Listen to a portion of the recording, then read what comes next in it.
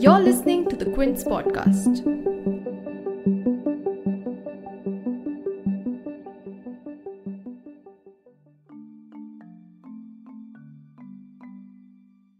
While we're dealing with the COVID-19 pandemic, some Indian states are also reporting an outbreak of the bird flu now, with nearly 25,000 birds being reported dead in a fortnight.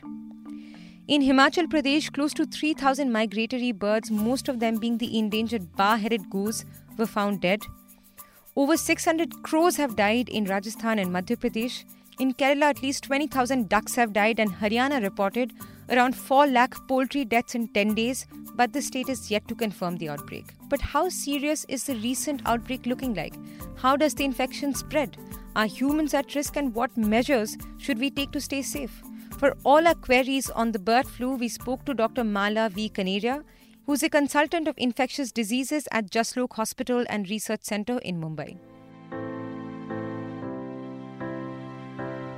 You're tuned in to The Big Story, the podcast where we dissect the headline-making news for you. And I'm your host, Shalpuri. The avian influenza, or bird flu as it's popularly known, was first detected in the mid-90s. According to the Centre for Disease Control and Prevention, or CDC, in the year 1996, it was detected in geese in China. And since then, there have been periodic outbreaks across the world, including in India. The first outbreak here was in 2006 that led to the culling of a large number of poultry, since bird flu generally is believed to be spreading through infected poultry or through migratory birds. And in this current outbreak, Kerala alone is planning to cull 40,000 hens and ducks. So what kind of a flu is this exactly? Well, it's a contagious viral disease caused by an infection from the type A influenza that is said to occur naturally among wild aquatic birds worldwide. It can infect domestic poultry as well, and other birds, and even some mammals in some instances. And an infection can cause severe respiratory diseases in birds. Now, there are many types of bird flu, but the H5N1 and the H7N5 are the most common strains. But in the current outbreak, the H5N8 strain has been detected. But does bird flu infect humans? Are we at risk as well? That's perhaps the most common concern, especially since we're already dealing with a pandemic right now. But bird flu viruses usually do not infect humans. We also called up Dr. Mala Kaneria to understand what are the chances of this infection spreading in humans. And this is what she said. So viruses are known to mutate, because especially avian influenza viruses, because they have got a segmented genome.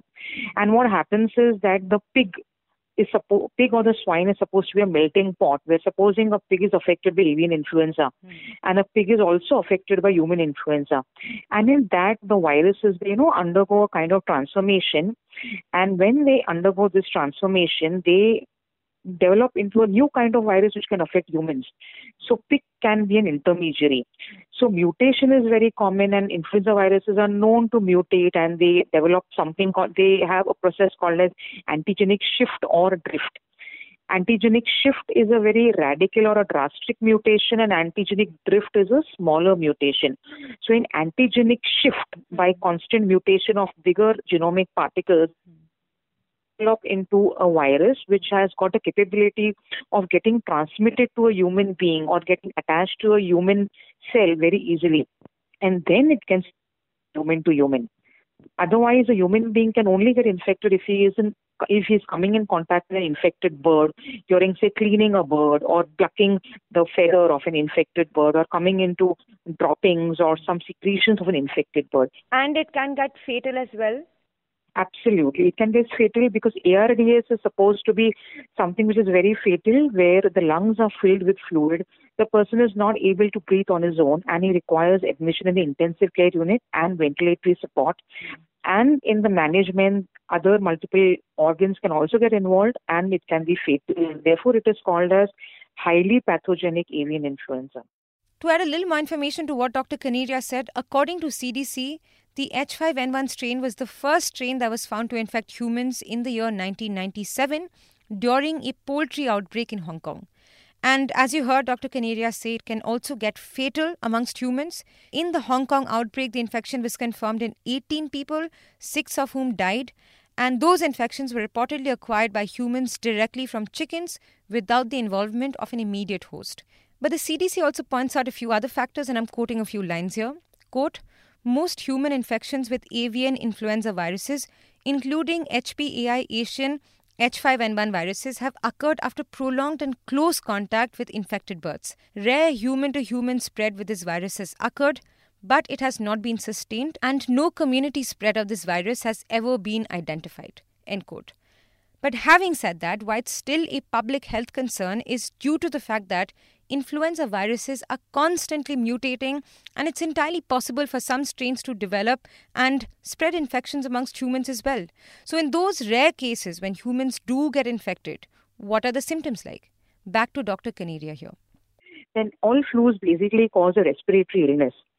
So the person can have a mild flu-like symptom like fever or sore throat or myalgia or a diarrhea, or it can progress to form a very severe kind of pneumonia or an acute respiratory distress syndrome and multiple organ dysfunction. So usually these are very pathogenic, and a person who has mild infection would progress to a severe form, such as I explained, a pneumonia or an ARDS.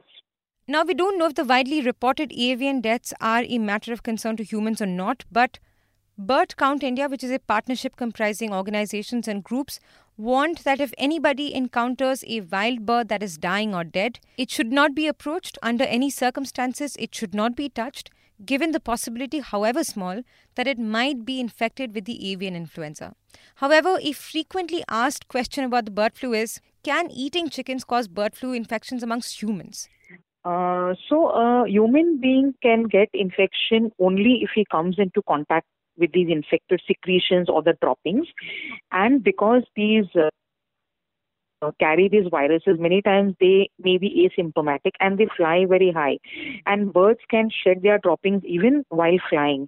So when they shed their droppings, there is an aerosol which is formed, which if the human they can get the infection. But eating infected poultry or eggs which come from a bird which is infected, if it is thoroughly cooked, then it cannot cause an infection, especially if the meat is cooked to an internal temperature of 165 degrees Fahrenheit.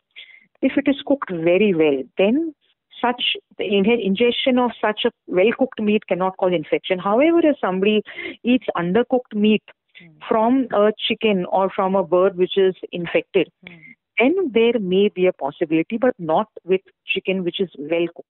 Dr. Kaneria also talks about the available treatments. So the antiviral treatment for bird flu would be the same as we have used for swine flu, that is H1N1 influenza, that is oseltamivir and zanamivir. These are the only antivirals which are available, which to be effective have to be started very early, within 48 hours of symptoms. So once the patient reaches a stage of severe pneumonia or ARDS, then these two, even though they have to be started, they may not be very effective once all the organs in the body are affected. So therefore, these have to be started within 48 hours of the symptom development in humans. But how did this infection spread in India? Well, there's no certainty on that. But according to a report on Hindustan Times, Forest Department officials said that the source of the outbreak was migratory birds and is likely to have spread infection in the native species as well. But there have been no reports of any infection in humans yet in the country. However, officials have already swung into action to take precautionary measures. In Rajasthan, for instance, Section 144 has been imposed within a kilometre of the infected area in Jhalawar and Pali districts. Hindustan Times also reported that the Rajasthan government is also planning to seal the Madhya Pradesh border for poultry transportation. The health department in Bengaluru is screening poultry in Shivaji Nagar and KR Market, according to the News Minute, while control rooms and quick responses teams have been set up in Kottayam, according to NDTV. Tamil Nadu is also on alert since Kerala reported a lot of avian deaths. So, until this outbreak is under control, what are the precautionary measures that we can take for ourselves? This is what Dr. Kaneria advises. Other thing is, like, people who are coming in close contact with birds have to be very cautious. And like I already mentioned, because it is there in the droppings of the bird and the secretions, if someone is in contact with these birds because of their profession, then they should be wearing appropriate personal protective equipment, wearing hand gloves, using a mask so that they don't inhale the aerosols. And generally, they should avoid places where there are too many birds and where there is an aerosol because of their droppings. These are the few precautions which a human being should take. If you like listening to this episode, please subscribe to the Big Story playlist for episodic updates. We're live on Apple, Google Podcast, Spotify, JioSaavn, and most of the other popular podcast streaming platforms. For other podcasts, please log on to the Quint website and check out the podcast section. For any feedback, shoot an email to podcasts@thequint.com.